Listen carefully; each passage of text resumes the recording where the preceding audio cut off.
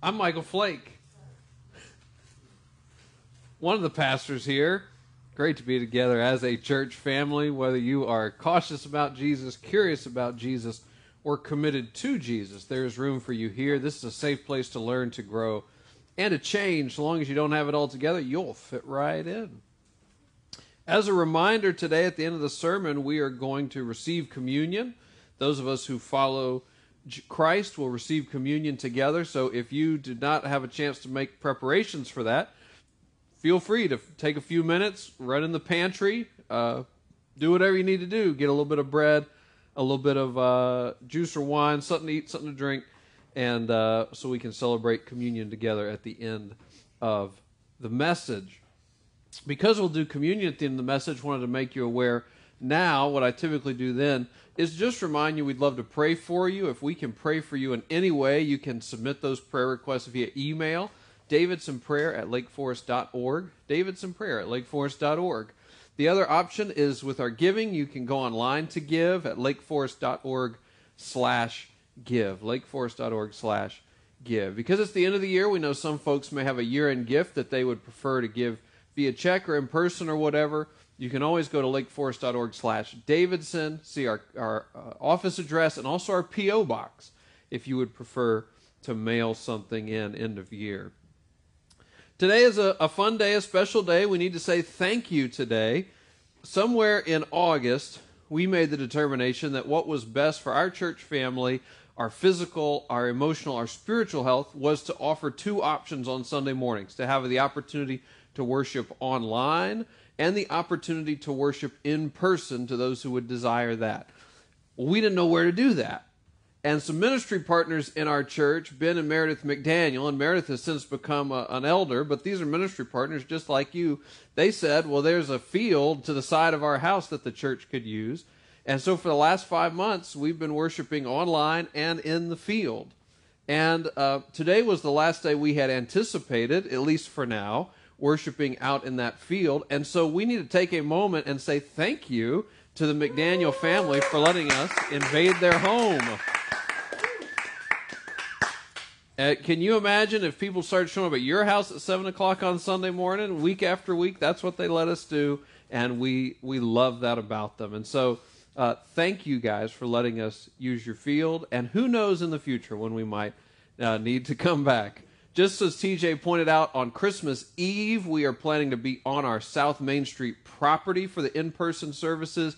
The online services will be live at 3 o'clock, and then the recording at 4, we'll be shown at 4 or 5.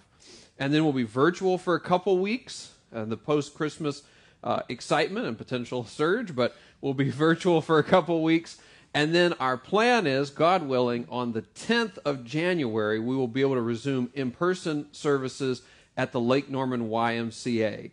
It was not a good plan to think we could have outdoor services as our primary plan through the dead of winter. The Lake Norman YMCA has been gracious to open their doors to us. The church that currently meets there is, again, by God's grace, let's pray them out of there. They're getting a certificate of occupancy and will be moving into their own building at the end of this month. And so we will be able to move in on the 10th. And you'll be hearing more about that as we get closer to that. But we'll still have the online option for those who would prefer that. And I think it'll be great to offer those two options even through the dead of winter, in person and online. There we go. I had something else to say, but I totally forgot what it was. So when I remember it, I'll just interrupt the sermon and tell you. So today is the last day of our Advent sermon. Next Sunday, we'll take a moment to look at the year that has been and the year that is coming. And then starting in the new year, we're going to take our walk through the big picture of the Bible. So we're very excited about that. Excited for you to hear more about that. I'll talk more about that next Sunday. But this Sunday, we're ending our Advent series. Advent is the weeks that lead up to Christmas. And this year, during Advent, we've been looking at the last chapters of the Bible. We've been trying to remind ourselves that God's story ends with hope with a capital H. From the earliest days of the Christian faith, the overarching point of Advent has been that we celebrate Jesus coming to remind us that he's coming again. We celebrate Jesus coming to remind us that he's coming again. And after a year like 2020, this seems like a good time to turn to the end of the book for some reassurance. some reassurance that all this is worth it, that it's worth persevering, that it's worth continuing to walk on God's path, that we should carry on. When Jesus came the first time, as fully God and fully human, on a rescue mission for you and for me, he came at an unexpected time. And he lived, and he suffered, and he died. Never forget this part. He resurrected. Then he ascended. He returned to God. He sent the Holy Spirit to continue his ministry and message of hope until at some point in the future, at a time nobody knows, but that doesn't keep people from guessing, at a time nobody knows, he will return. Jesus will come again. And the second time, Jesus will come to judge the living and the dead and usher in the life everlasting. The second time, Jesus will come to judge the living and the dead and to usher in the life everlasting. 2 weeks ago, we looked at Jesus judging the living and the dead. In case you missed it, by which I mean the sermon, not the judgment, you can always catch that on the website. Used that joke last week. It worked really well. Thought I'd try it again this week. Last week, we looked at kind of took our first look at the life everlasting, the first verse of Revelation 21, and that's where I want to pick up again today. One of the hardest things to do in this life, and I'm sure you know this, one of the hardest things to do in this life is to find the bride right before the wedding starts. Because when I'm officiating a wedding, I try to get there just a little bit early so I can find the groom, find the bride, reassure them, make sure they're good, and then go and perform the ceremony. Finding the groom is easy. Finding the bride, you have to go down some stairs, punch in a code, evade the overeager bridesmaid, climb up a ladder, crawl through the ductwork, rappel down the other side. Hey, how's it going? You good? It's going to be great. Okay, climb back up the rope, back through the ductwork, down. You get it. If you've ever wondered why I wear tennis shoes at weddings, now you know. Now you know. But here's the good news. We don't all have to find the bride right before the wedding. In fact, if we wait, the bride will eventually come to us. It's one of the best parts of the wedding. The music hits, everybody stands up, and the bride comes to us. This brings us back to Revelation chapter 20 and chapter 21, the passage Will read for us earlier. Thus far in Revelation, we've seen God set everything right.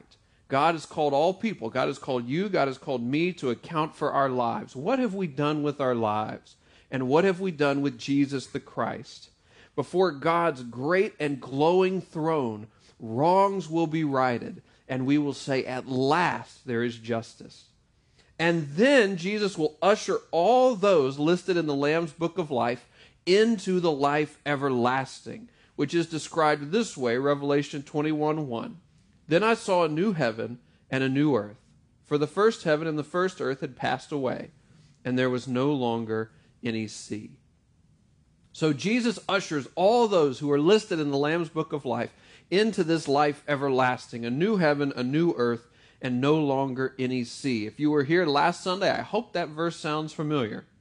The core statement of it, the new heaven and new earth, it does not originate in Revelation. It's from another book of the Bible, the Old Testament book of Isaiah, they all said confidently. Well done. But in Revelation, John goes even a little bit further. John's an early follower of Jesus. Because of his faith, he is stranded in a prison colony on an island.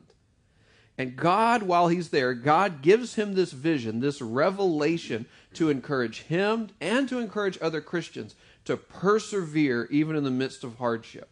And so God shows John just a little bit more than he had shown Isaiah hundreds of years before. He shows John not only will there be a new heaven, not only will there be a new earth, the same thing he showed Isaiah, he also shows John there will no longer be any sea. The point is, the life everlasting is the renewal and the complete restoration of creation and humanity.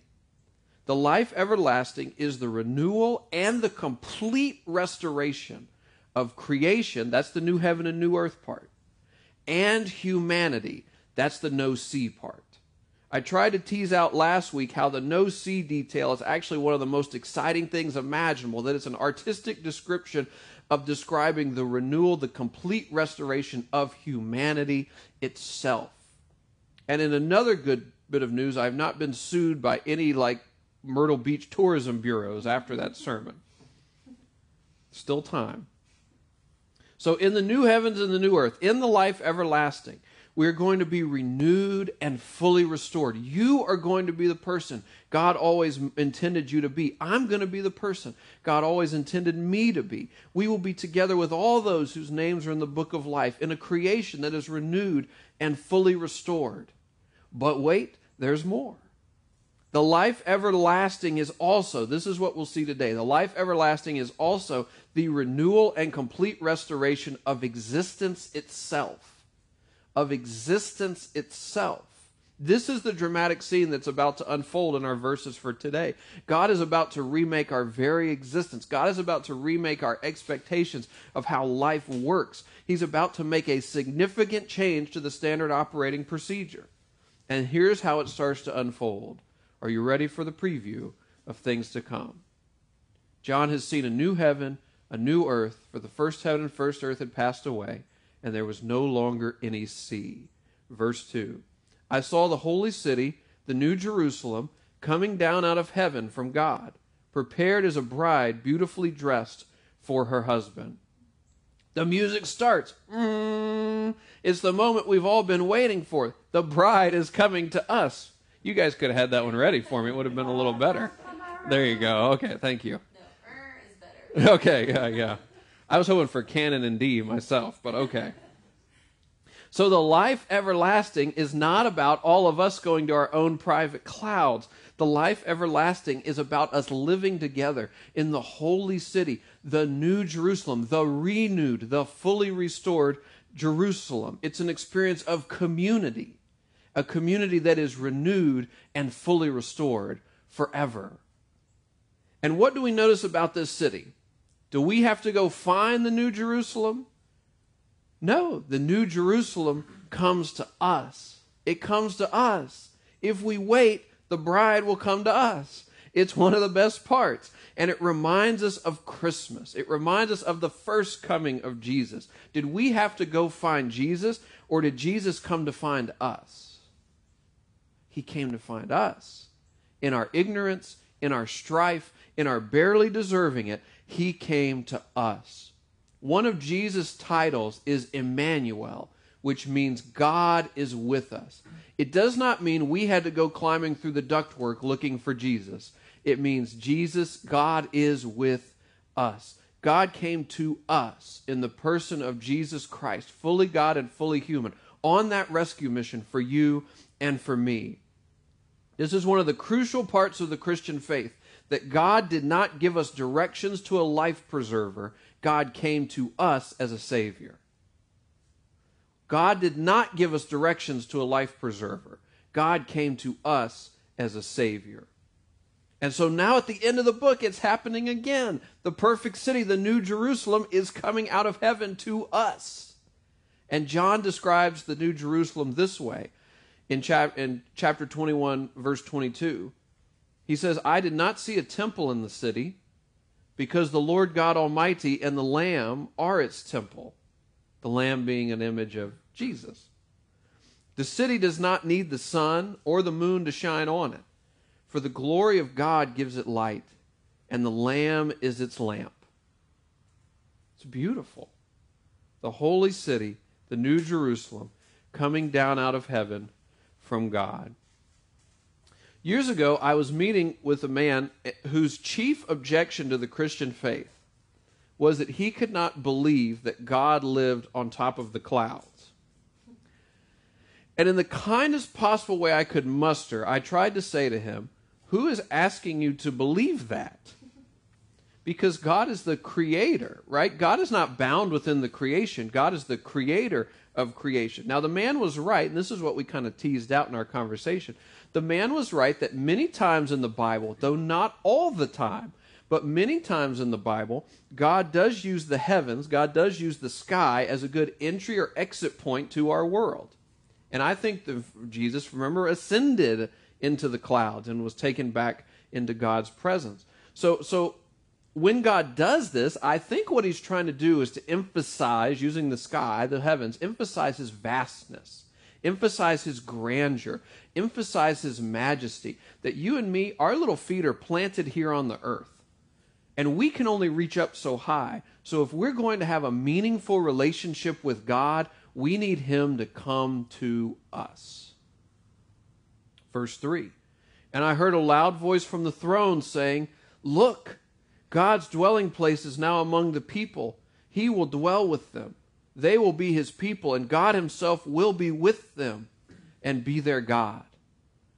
Our feet are on the ground. We can only reach so high. We need God to come to us. And time again, he does. Time and time again, God comes to us, including at the end of the book. And this is really at the heart of the matter. I imagine by the fact you have tuned in this morning, that you at some level desire to know God. By the fact you're here in worship with us today, worshiping alongside us, you at some level desire to know God. You desire not to live apart from God, but in a relationship with God. So what is the nature of that relationship? Is God our co-worker that we see a couple times a week? Is God a consultant that we call when we need a second opinion in a tough situation? The relationship God desires to have with you is a deep and transformative love that changes you, that changes me in a good way from the inside out. A deep and a transformative love that changes you, changes me in a good way from the inside out. How do we find that sort of relationship with God?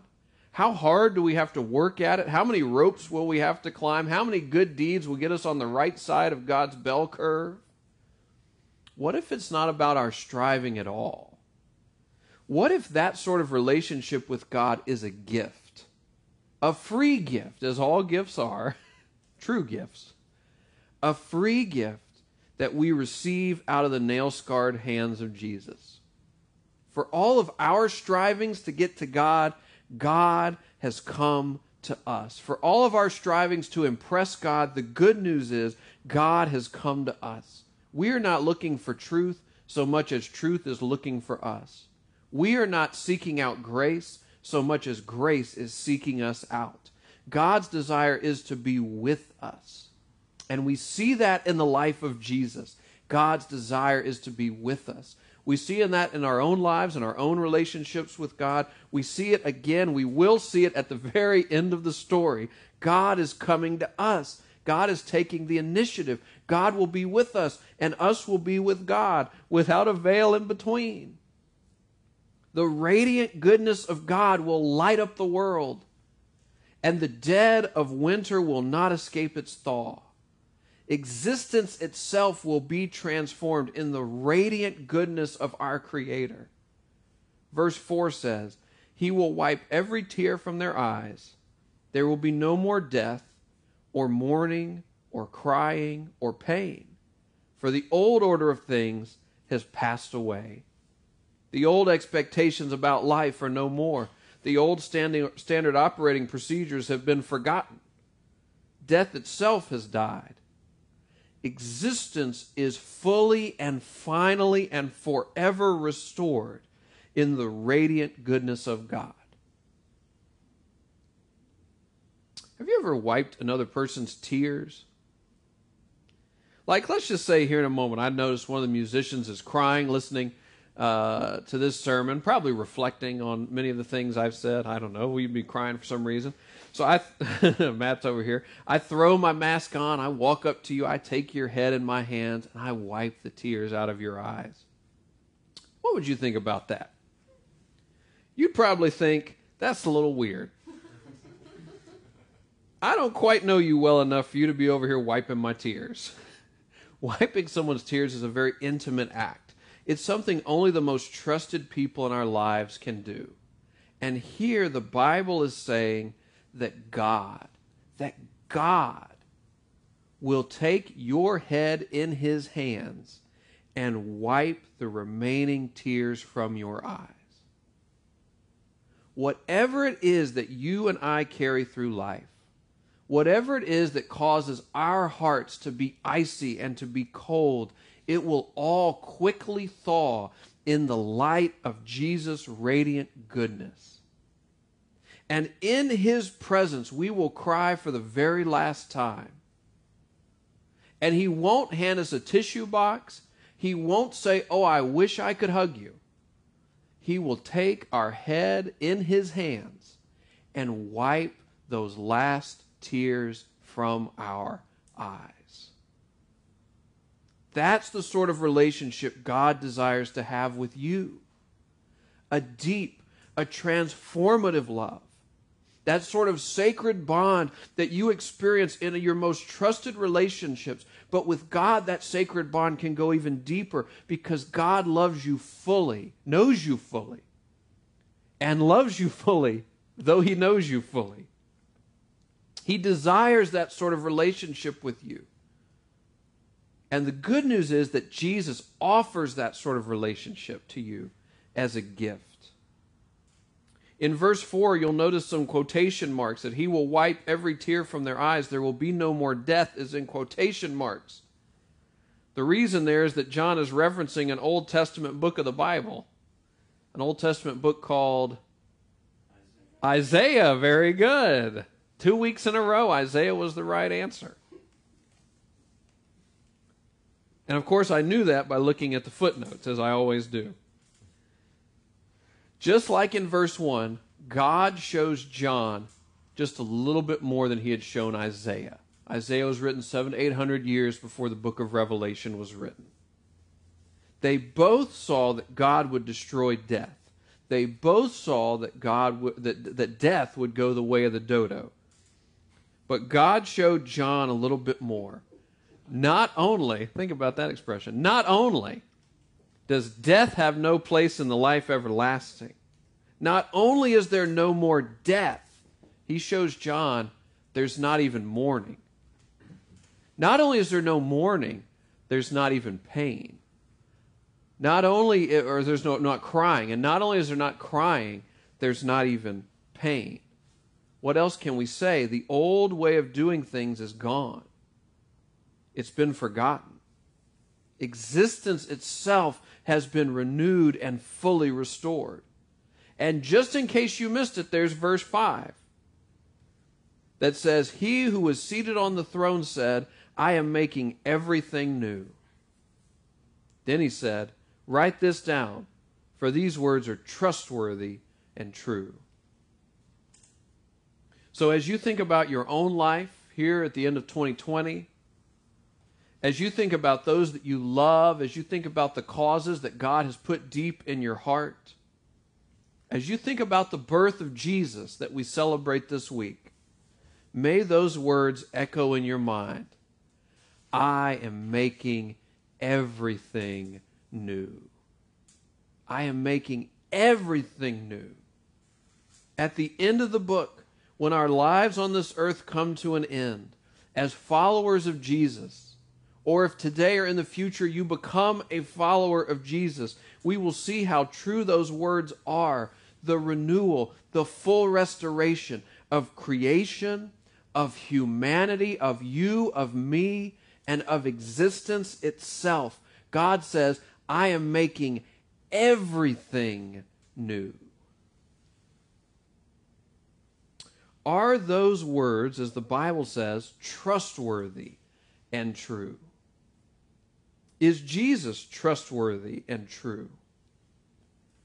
Do the final chapters of Revelation contain our destiny or a fantasy? We have to answer that question deep within our own souls. The truth is, we've been sitting here for a while, and thus far, there's been no bride. There's been no music. That doesn't really bother me, because I don't expect to see the bride. Or at least if I'm not officiating the wedding, I don't expect to see the bride until the music hits. That joyous moment where we all stand up in anticipation. And I believe that the bride, the holy city, the New Jerusalem, is coming. We just have to wait a little longer. We got nowhere else to be this afternoon. I believe the life everlasting is coming. I believe God himself is coming on his great and glowing throne. I believe that I will see Jesus face to face, not because of my own strivings, but because he is coming. to embrace you, to embrace me, to take our head in his hands and to wipe the last tears from our eyes. I believe he loves us that deeply. And if that's how the eternal celebration begins, then who knows what else Jesus has in store? He doesn't always give the best stuff first. I believe these things. I believe them, in fact, because Jesus came the first time. And I think he'll make good on his promise to come the second time. I believe these things. And I believe them with what I would call an actionable certainty. There's a difference between actionable certainty and airtight certainty. With questions of faith, often we desire to have an airtight certainty. But as any good Philosophy 101 class will teach you, we don't have airtight certainty about really anything. Like, I don't have airtight certainty that my house is still standing. It could have been blown over by now for all I know. But guess what? When I finish here in a few minutes, I'm going to get in my car and drive home because I think it's still there. I have an actionable certainty that my house is where I left it. I'm so sure about it that I'm going to act. Do I have airtight certainty that it's still there? No, but that doesn't keep me from acting. Same thing with Jesus. Is Jesus trustworthy and true? Is Jesus trustworthy and true? The truth is, you don't need to have truckloads of faith. You don't need to have truckloads of trust. You don't need to have complete certainty on that answer. You just need a little bit more than no faith. You need just enough faith, just enough certainty to begin to act on your answer. Is Jesus trustworthy and true? Just enough certainty to act on this invitation. Some of the final words of the Bible. Revelation 22:17. The Spirit, the Holy Spirit, and the bride, the New Jerusalem. The Spirit and the bride say, "Come." And let the one who hears say, "Come." Let the one who is thirsty come. And let the one who wishes take the free gift of the water of life. Jesus came, and so you and I are invited to come. Come and drink and be satisfied. Come to the place where you can open up the door of your life and receive Jesus in. Come follow Jesus because you've realized he found you first. Come to trust that these words contain your destiny. Then I saw a new heaven and a new earth. For the first heaven and the first earth had passed away, and there was no longer any sea. And I saw the holy city, the New Jerusalem, coming down out of heaven from God, as a bride beautifully dressed for her husband. I heard a loud voice from the throne saying, "Look, God's dwelling place is now among the people, and he will dwell with them. They will be his people, and God himself will be with them and be their God. He will wipe every tear from their eyes. There will be no more death, or mourning, or crying, or pain, for the old order of things has passed away." He who was seated on the throne said, "I am making everything new." Then he said, "Write this down, for these words are trustworthy and true." Come and receive that free gift. Let me ask you, as I wrap up our Advent series, the question I've asked you each week: how might you receive and how might you give the soul-satisfying hope found in Jesus? How might you receive, how might you give the soul-satisfying hope found in Jesus? The greatest gift we can receive this Christmas is Jesus' gift, to be reconciled to God. And the greatest gift we can give this Christmas, and honestly throughout all of 2021, is to show others, through our actions, through our words, to show others the hope we have found in Jesus. You don't have to be a jerk about it. In fact, don't be a jerk about it.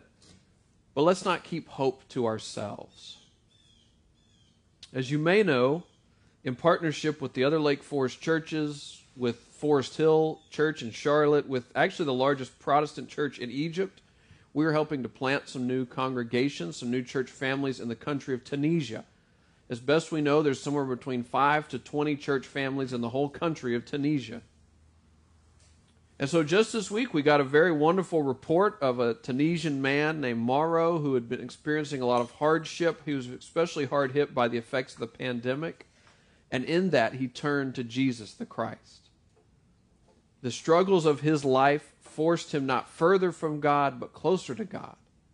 And he opened up his life to Jesus. And for this, all of eternity rejoices. And one day, in the radiant goodness of Jesus, we will meet this man. And we will realize the joy of not keeping hope to ourselves. The truth is, the invitation of Jesus is not just for those half a world away. We're about to turn ourselves to communion and to ask, not just is he hungry for God, are you hungry for God? Are you hungry to know God? Are you hungry to love God deeply? Are you hungry to be changed by God? If you are hungry, Jesus came so that you might now come and receive the free gift of reconciliation with God. Are you in need of God's forgiveness? Do you thirst? Do you experience? Do you know that need in your own life to be forgiven? Then come. Jesus came so that you might come and drink deeply of the assurance that you are forgiven in Jesus' name.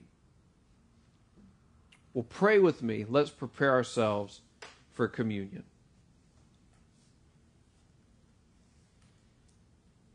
Let me give you a chance to pray, a chance to talk to God, to listen to God about whatever He's stirring up in your heart or in your mind.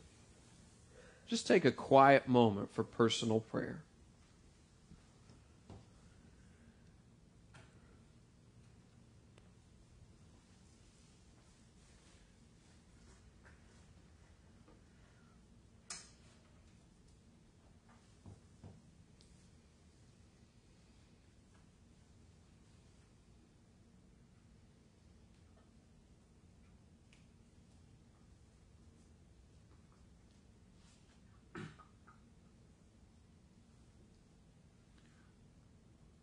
Lord, we thank you for your invitation,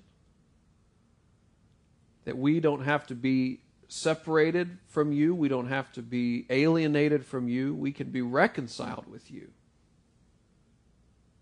And that, in fact, you have come to us. You have initiated that reconciliation in the life of Jesus, in this moment right now, and ultimately in the way that the story you're writing in this world will end. You're coming to us. You're the initiative taker. And we're getting swept up in your redemptive wake. And so, Lord, today we come acknowledging that we are hungry. Hungry for you. We are thirsty. Thirsty to be forgiven. We have deep needs that we try to satisfy in so many unhelpful ways. And yet here you are, offering to meet our deepest needs, to satisfy our deepest needs, now and forever. Lord, some of us will come and receive for the first time today as our way of stepping over the line of faith, saying, I have decided to follow Jesus. Others of us, Lord, we will come for the 1,000th time to receive.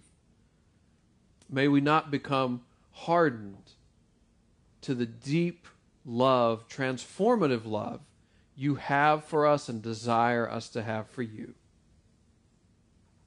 Lord, others of us are still exploring what all this Jesus stuff is about. While this is not for us in this moment, would you just allow us the time to sit, to think, to reflect on what our next step spiritually might look like? We pray all this in the name of Jesus. Amen. Amen. Well, with whatever you have at home, those of us who follow Jesus, who have put our faith in Christ, I invite you to come and receive with me as I will read these words. I receive from the Lord what I now pass on to you, that the Lord Jesus, on the night he was betrayed, took bread. When he had given thanks, he broke it and said, "This is my body given for you. Do this in remembrance of me." If you are hungry, come and receive.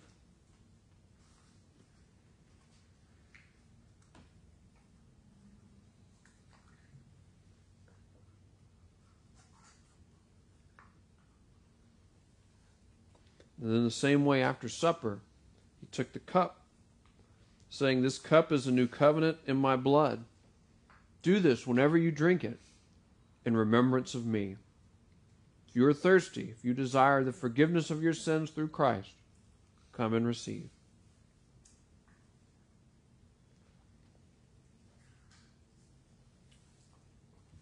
Whenever you eat this bread and drink this cup, you proclaim the Lord's death until he comes.